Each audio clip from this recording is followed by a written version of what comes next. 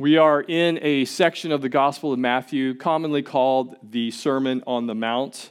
We are in chapter 5, and so far in chapter 5, we've seen Jesus go from describing what the kingdom citizen is like to the kind of influence that the kingdom citizen will have, to talking about the Old Testament law handed down by Moses and talking about the righteous requirements to be in the kingdom of heaven. Many people in the crowd would have had some questions for Jesus.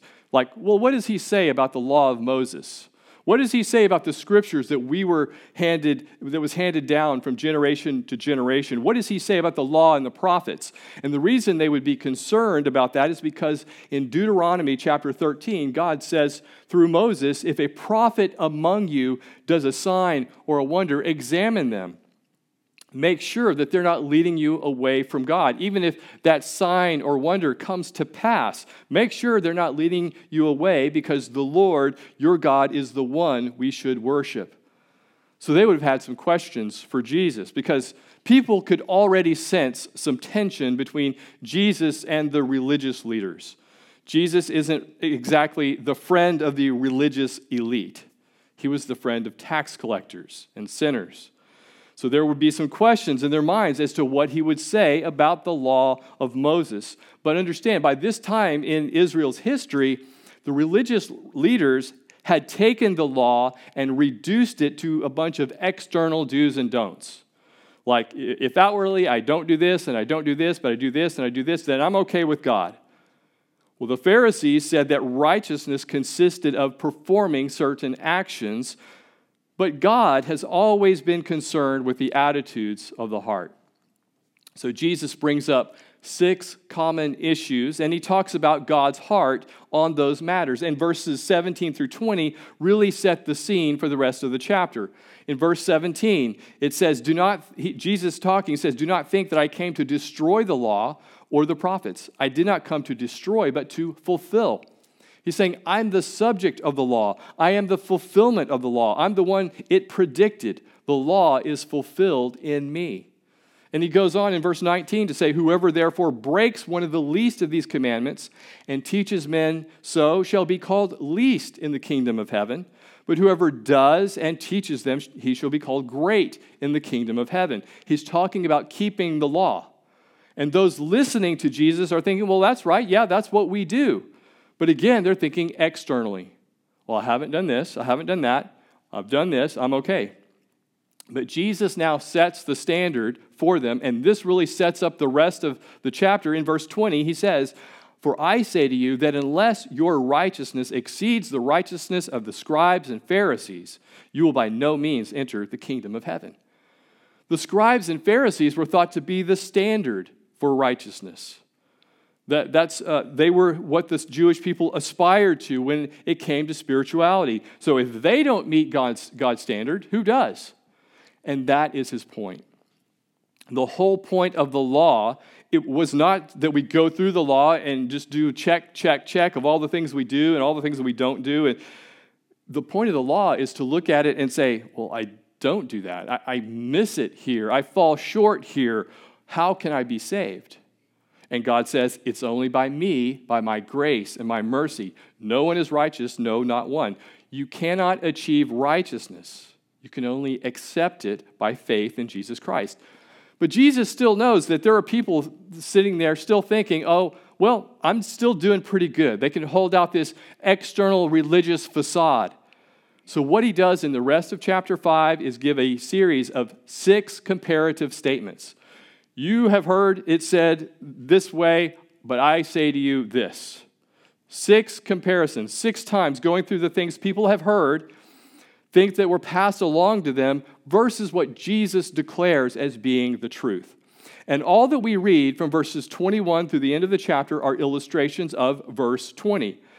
We have 6 illustrations. Now, we covered the first 2 last week. We looked at what Jesus said about murder and adultery, the 6th and 7th commandment.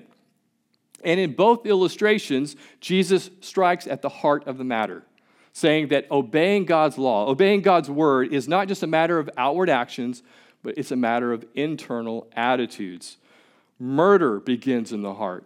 And we looked at anger. And adultery begins in the heart. And he talked about lust. Sin always begins in the heart. The heart is the soil for the seed of sin to germinate and to grow. So Jesus continues to get to the matter of the heart in verses 31 through 48, giving 4 more comparative illustrations that point back to the principle of verse 20, that unless your righteousness exceeds the righteousness of the scribes and Pharisees, you will by no means enter the kingdom of heaven.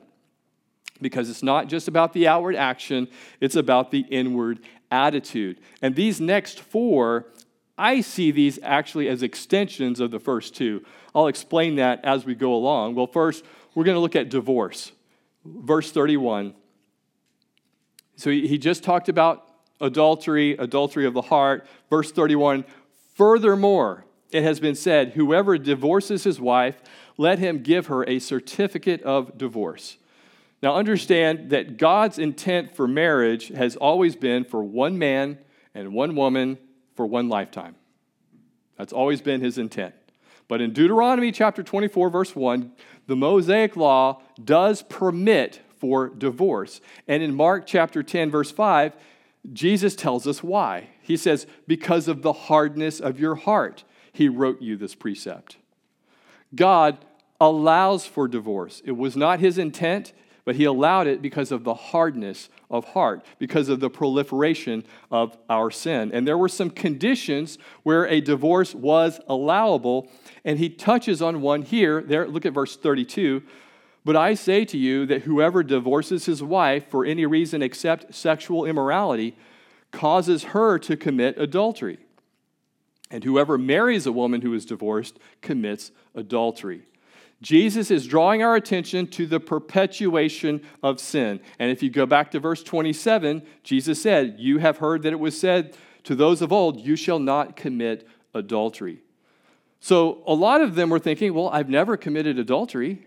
And Jesus said, well, first of all, if you have looked longingly at a woman and lusted for her in your heart, and she's not your wife, well, then you've already committed adultery in thought form. Adultery in your heart. That's number 1. That's what we talked about last week. Number 2, if you divorce your wife for any reason except for sexual immorality, you are perpetuating adultery all over the place. Scripture allows for divorce if there is, as it says here, sexual immorality. The Greek word porneia, it's a broad term for any kind of illicit sexual intercourse. But because these men that he's talking to in these times, they were divorcing their wives in a no-fault divorce. They would say, well, we're mutually incompatible. I'll talk about that in a minute. But according to the way the Old Testament law in Deuteronomy 24, it talks about, well, different rabbis interpreted that differently, and they came out with all of these different meanings of when it was allowable to divorce your wife. And so these guys, they were just dumping their wives and getting new wives, and Jesus says, you don't understand. You are spreading adultery all over the land. An illegitimate divorce gives place to adultery because God does not recognize the divorce, and he sees the new relationship as being bigamous. Understand, it is possible for a person to have a divorce that is recognized by the state, but not recognized by God. So if that person goes on to marry someone else, God considers that new relationship adultery because God sees them as still married to the original marriage partner. And what had happened at the time of Christ is the same thing that happens today. People divorcing one another for any and every reason. And one of the most ridiculous ones is irreconcilable differences. I mean, men and women, we're different. We all have irreconcilable differences. We're all different. Husbands and wives are different. No matter how much you have in common or how much you think you're compatible, there are differences of opinion. There are differences in approaches to the way we do things. It's been said, and I don't know who originally said this, but if two people think alike on everything, at least one of them is not thinking. There are going to be things we just don't agree on, or especially how we go about doing things. One of the classic ones, my wife and I, I think it was earlier this week, we were in the house, she's looking at the walls, and she's talking about, we need to paint the walls. And I'm looking at the walls thinking, well, there's paint on the walls. I mean, it's not chipping off. It looks fine to me. Why would we need to paint? Why would we need to do that? But she's seeing the artistic differences and all of these things, and I'm thinking, why do something we don't need to do? And we've learned to manage that over the years. I usually just leave the house, and she paints the walls, and I come back and say, oh, that's awesome. That looks great.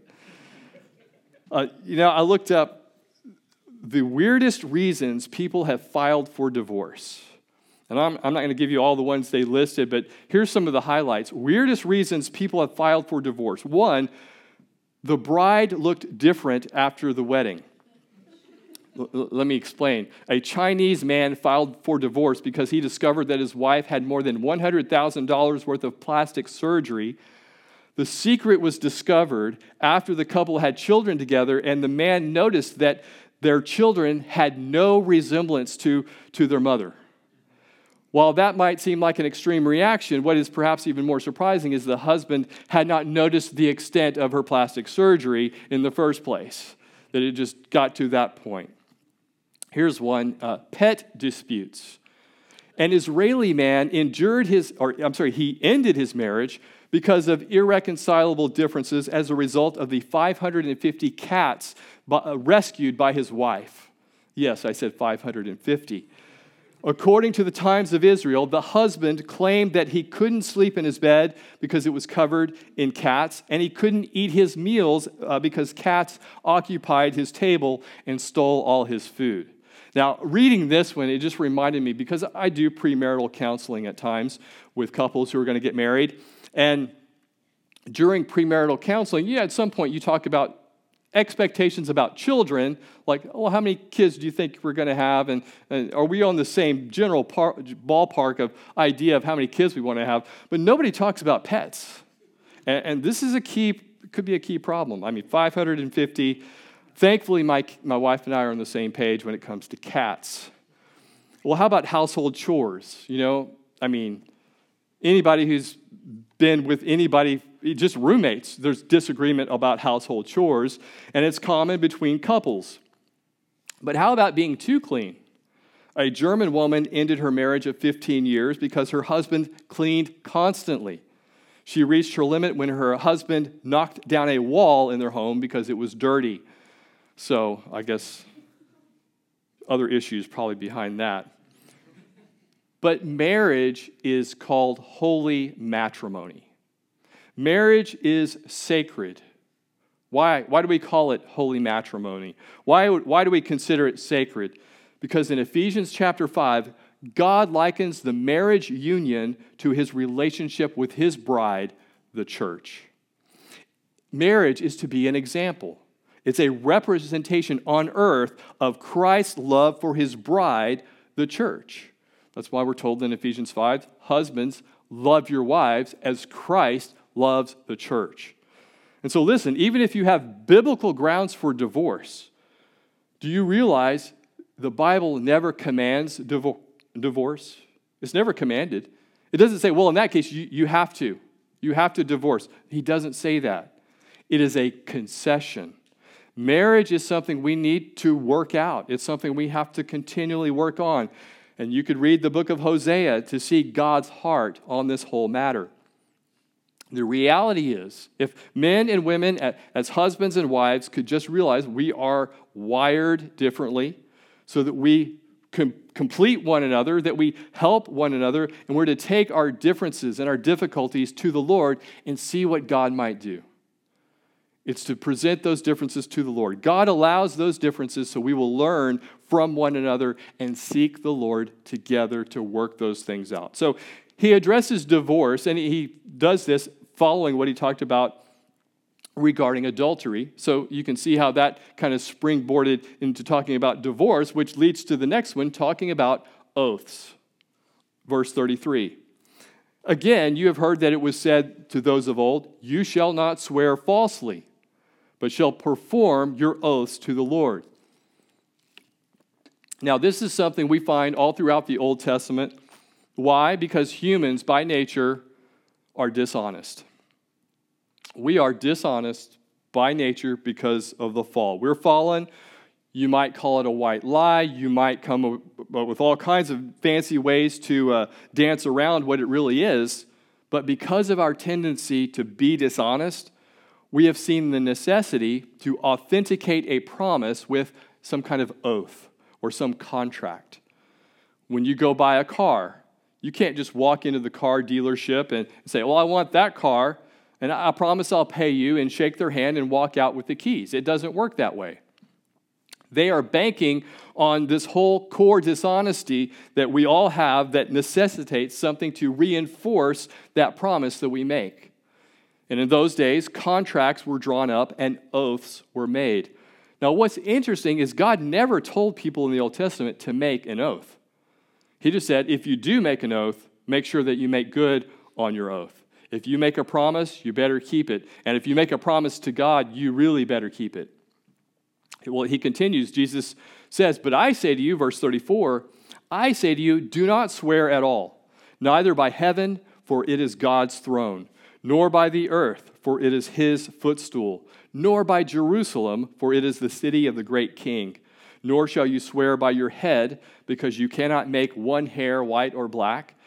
But let your yes be yes, and your no, no. For whatever is more than these is from the evil one. Now, why does Jesus say this? During the time of Christ, they would make an oath, and they would say, I swear by my head that I'm going to do this. I swear by Jerusalem that I will pay you what I owe you.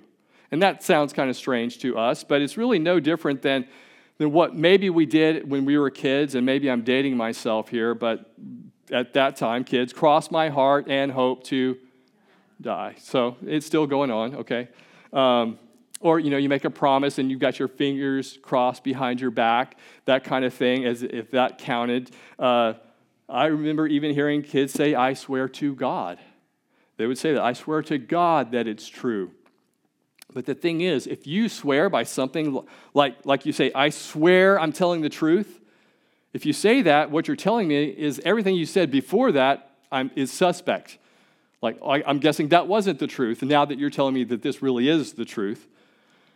And at the time of Christ, people were making all kinds of promises, and their thought was, as long as I don't bring God into it, I can make a promise and I can break it. And they were entering into the promise with that very intent. In other words, if I swear by Jerusalem, I'm cool. If I swear by my head, no, that's okay. I can break that promise. But Jesus' point is that you can't keep God out of any promise or transaction. He is in everything. If you swear by heaven, well, that's where he lives. That's his throne. If you swear by the earth, he props his feet up on that. He kicks back on that as its footstool, his footstool. He made it. He owns it. If you swear by Jerusalem, well, that's the city of the great king. If you swear by your head or by your hair or by yourself, God created that. God created you. You are God's creation. So you can't keep God out of any promise. So Jesus says, don't do any of that at all. Now, is Jesus saying that we can't swear an oath at all? Like, what happens if you get jury duty and you're called to go to jury duty and you get selected and you've got to go before the court and you've got to raise your right hand and place the other one on the Bible and swear by the Bible and to tell the truth, the whole truth, nothing but the truth, so help me God. Am I not allowed to say that? Well, no, that's not what it's saying. In fact, God himself, he swore oaths in the Old Testament. Jesus spoke under oath in a court. Paul made oaths. Jesus is confronting the making of an oath without the intent of keeping it. He's talking about the importance of verbal integrity, doing what we say we will do. When you say yes, mean it. When you say no, mean it. If you make a promise, stick to it. Do it as he says here in verse 37, let your yes be yes and your no be no. And listen, almost 32 years ago, I made an oath to take Heather Lee Birdsell to become Mrs. David Reynolds. And I intended to fulfill that vow. to keep that, to keep that oath that I made. And that was a good vow. God wants us to make that vow as a vow for better, for worse, for richer, for poorer, in sickness and in health, till death do us part. I never entered into that wanting to break it, intending to break it. And throughout our 32 years, we have certainly experienced the better, we've experienced the worse. We've experienced rich times, blessings from the Lord. We've experienced poor times, financial challenges. We've experienced that. We've had the in sickness and the in health. And the only thing remaining is the till death do us part, and God will take care of that in His time. He will give us the grace for that as well. But that's a good oath. When you make an oath, fulfill it. And you don't have to add all of this other stuff. I swear to God. You don't have to say those things. You don't have to say all of that. But if you make a vow or an oath, mean it and do it. Keep your word. Have verbal integrity. So Jesus, he talks about divorce, and then he talks about oaths, kind of also an extension, kind of oaths coming out of this idea of between marriage and divorce, which came out of this one about adultery. But then he talks about retaliation, which I see is going back to what he talked about murder and anger, because that's where retaliation comes from. It's from anger. Verse 38, you have heard that it was said, an eye for an eye and a tooth for a tooth. Again, he's quoting the Old Testament law, Mosaic law, but this is the law that has caused many people to say, see, there it is. Here's an example of this harsh, judgmental, vengeful God of the Old Testament. There it is, right there. An eye for an eye and a tooth for a tooth. But they totally misunderstand the meaning of this law. The reason God gave the law, an eye for an eye and a tooth for a tooth, was to limit vengeance. It was to put a limit on it. Back in Genesis chapter 4, there was a man by the name of Lamech, and Lamech made a statement one day, and he said it after he had killed someone. He said in Genesis 4, verse 23, for I have killed a man for wounding me, even a young man for hurting me. If Cain shall be avenged sevenfold, then Lamech 77-fold. It's like, I'm taking this to the nth degree. I'm going to come back even stronger. So whatever infraction that was against Lamech, it obviously was short of death because he lived to declare that he had taken vengeance.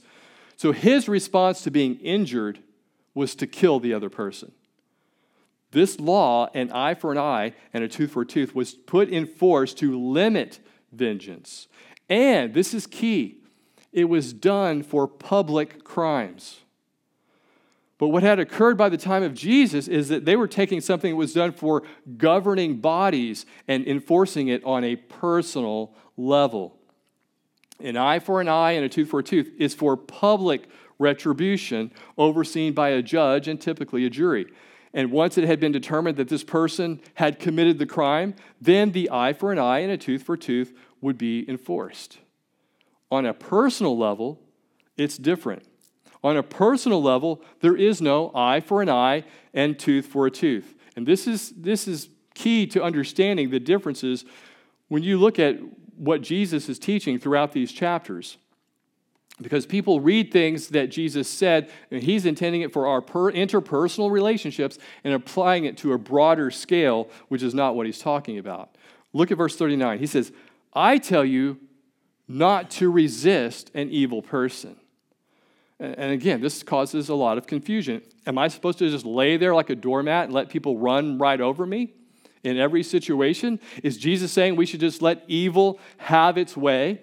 If you see a crime, just don't report it. Just let evil have its way.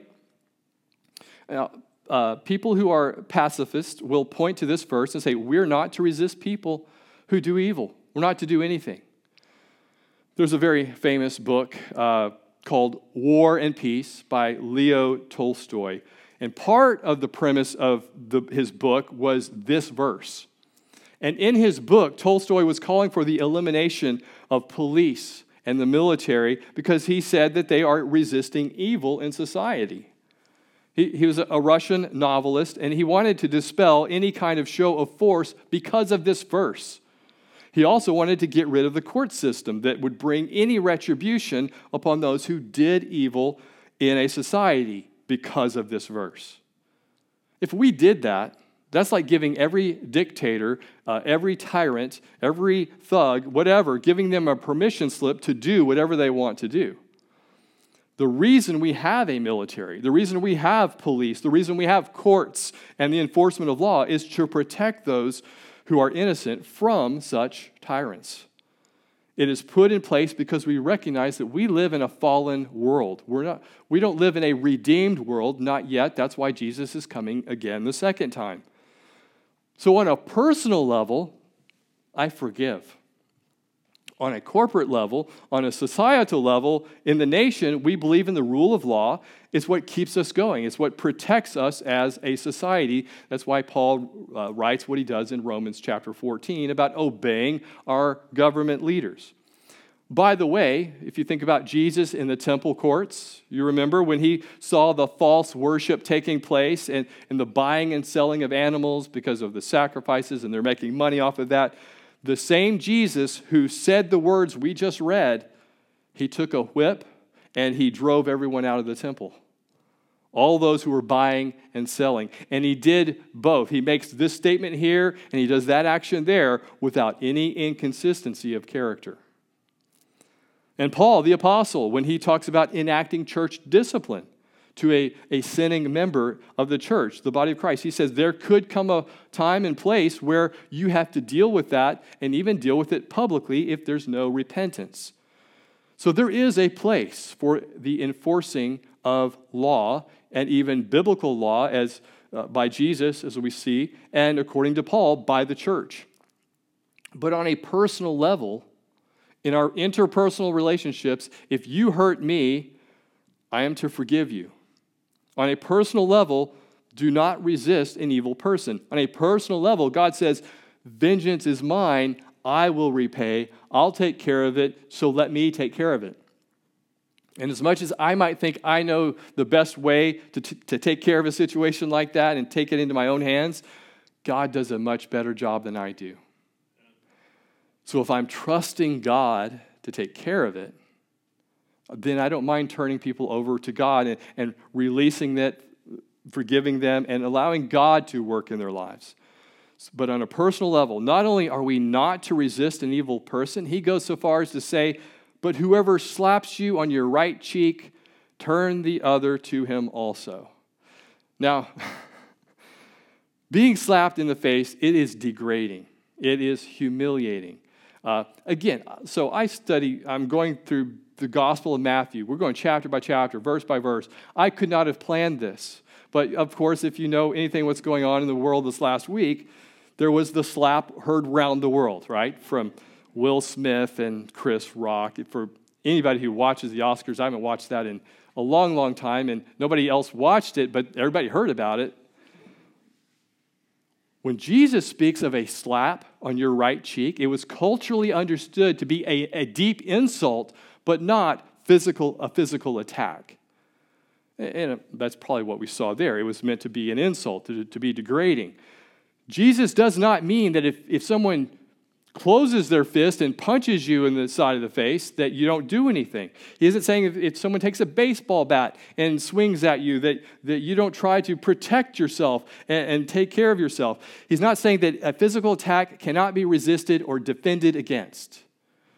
He's saying that we should be willing to be insulted and humiliated if it opens up an opportunity to show God's love, to show the character of Christ, to show the character of God. You don't have to retaliate. That's worth thinking about. I don't have to retaliate. That's what he's saying. And he continues that idea, verse 40. If anyone wants to sue you and take away your tunic, let him have your cloak also. The tunic was the basic garment that people wore in that society, and the cloak was the outer garment. It's something that kept you warm at night. But he's saying if they want that, give that to them too. And you see the principle. Be willing to go beyond what is requested if it opens the opportunity for you to express God's love. Verse 41, and whoever compels you to go 1 mile, go with him 2. At that time, Judea was under Roman military occupation, and under military law, any Roman soldier could command a Jewish person to carry his pack 1 mile, but 1 mile only. Jesus says, go beyond the 1 mile that's required by the law and give another mile out of love. Take that extra mile, because here's what happens. This is how we take any attempt to manipulate us and transform it into an act of love. We can transform something meant for harm, for evil, and turn it into an act of love that shows Christ in those situations. Verse 42, give to him who asks you, and from him who wants to borrow from you, do not turn away. So the law, an eye for an eye and a tooth for a tooth, was to limit retribution on a societal level. But on a personal level, Jesus says, respond in love. He says, go beyond what is requested if it opens up the opportunity for you to express my love. That is my heart. That's what Jesus is telling them. This is my heart.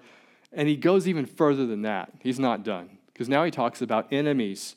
Verse 43. You have heard that it was said, you shall love your neighbor.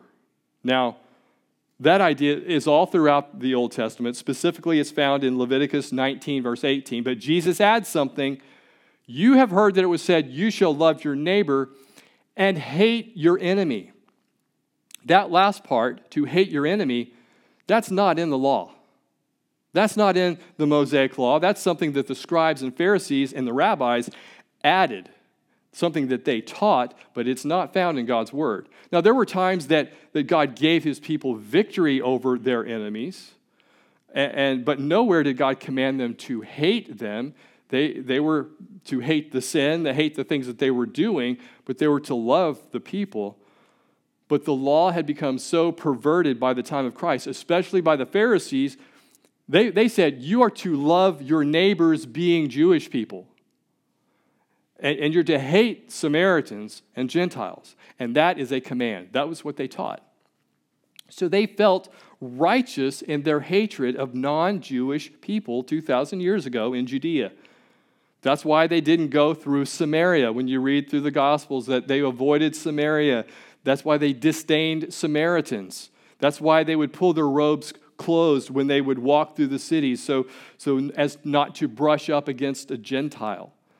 So Jesus sets the record straight. He says, you heard that, but that's not true.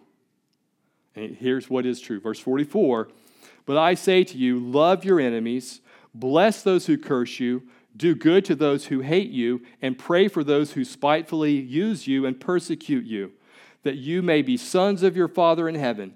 For he makes his sun rise on the evil and on the good, and sends rain on the just and on the unjust. Now, you read that, and you're thinking, wow, that's hard. That's a tall order. Jesus says to go far above and beyond from love them, to bless them, to do good to them, and pray for them. Now, to pray, it's interesting he puts that last, but when you think about it, and I found this, that I can't pray for someone, not for very long, and hate them at the same time. You really can't. If you think you can, try it. Try praying for someone. If you are sincere in your prayer, you can't do it. Think about this as we're here. Is there someone in your life right now that just to hear that person's name, or just to think about that person, it just stirs up some anger, something just rises up within you, and you get kind of ready to explode? My challenge to you, as soon as you have that thought, as soon as something like that happens, ask that God would bless them. Ask that God would change them and speak to them. Pray for them. Lord, bless their family. If they're married, Lord, bless their marriage. If they have children, Lord, bless their kids. Bless them in their workplace. Pray for them. And genuinely begin to pray God would bless them. And then Jesus says, do good to those who hate you. So look for opportunities to do good. If it's somebody in your workplace, look for opportunities to help them with their work assignment or bring them coffee or something to show good to them. Look for those opportunities. Pray for those opportunities. So you're praying for them, you're blessing them, you're doing good for them, and what happens is that God changes your heart. That's what happens. God changes your heart towards them, and all of a sudden, you don't see them as an enemy anymore. He continues, verse 46, "For if you love those who love you, what reward have you? Do not even the tax collectors do the same?" He's saying, big deal. Everybody does that. You always wonder, did Jesus ever say big deal to anybody? Well, he essentially does here. Big deal. Everyone can love people who love them and say nice things about them and pat them on the back and encourage them all the time. Everybody does that. Verse 47, "And if you greet your brethren only, what do you do more than others? Do not even the tax collectors do so?" Again, he's just putting the tax collectors as his example there. But of course the answer is yes. Again, in the Sermon on the Mount, we said it from the beginning, Jesus is calling us to live differently. We are to live counter to the culture of this world. And Jesus, he's been shaking things up here in chapter 5 with the pivotal verse in verse 20, that unless your righteousness exceeds the righteousness of the scribes and Pharisees, you will by no means enter the kingdom of heaven. His point is that no one is righteous enough. We all sin, we all fall short of the glory of God, and he drives that point home in verse 48. "Therefore, you shall be perfect, just as your Father in heaven is perfect." And you're like, okay, you got to be kidding me. Be perfect, just as your Father in heaven is perfect? Well, don't miss what he says first. Therefore, based on what he just said and about the need to demonstrate these things he just described, the going the extra mile, loving your enemies, blessing them and praying for them, based on all that, you shall be perfect. But understand, the word perfect, it's the Greek word teleos. It's often translated, in some Bible teachers will say that it's translated to be mature, to bring to maturity, to be completed. But in the context of this chapter and in this passage, the meaning is that of perfection. That's what he's been talking about. If you want to be righteous by the law, you must keep the whole law, and you must keep it not just externally, but internally in your heart. Can you do that? No. Because our Heavenly Father is the standard. We're to measure ourselves not by other people, not by the scribes and Pharisees, but by the Father. The sons and daughters are to be perfect as their Heavenly Father is perfect. And that perfection, it's absolute perfection, and it includes our external actions and our internal attitudes of the heart. That includes our words. It includes our responses to injuries. It includes how we deal with our enemies. And you reach that mark, you reach that perfection when you love your enemies. Not just your friends or your family or the people who smile at you and say, "You're so awesome, you're so wonderful." He says to love your enemies. Thankfully, he did that. Jesus did that. Romans 5:10. It says he loved us while we were still enemies against him. So we see that example from the Father. We see it from Jesus.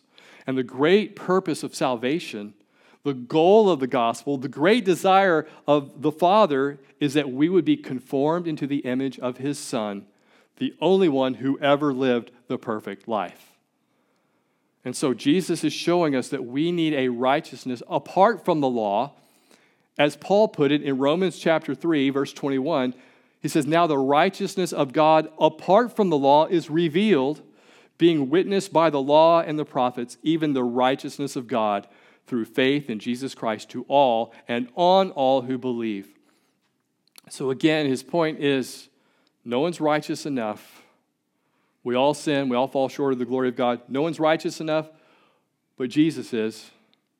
Jesus is, and you can accept the righteousness of God by faith in him, in Jesus Christ, the one who came to fulfill the righteous requirements of the law. Let's pray.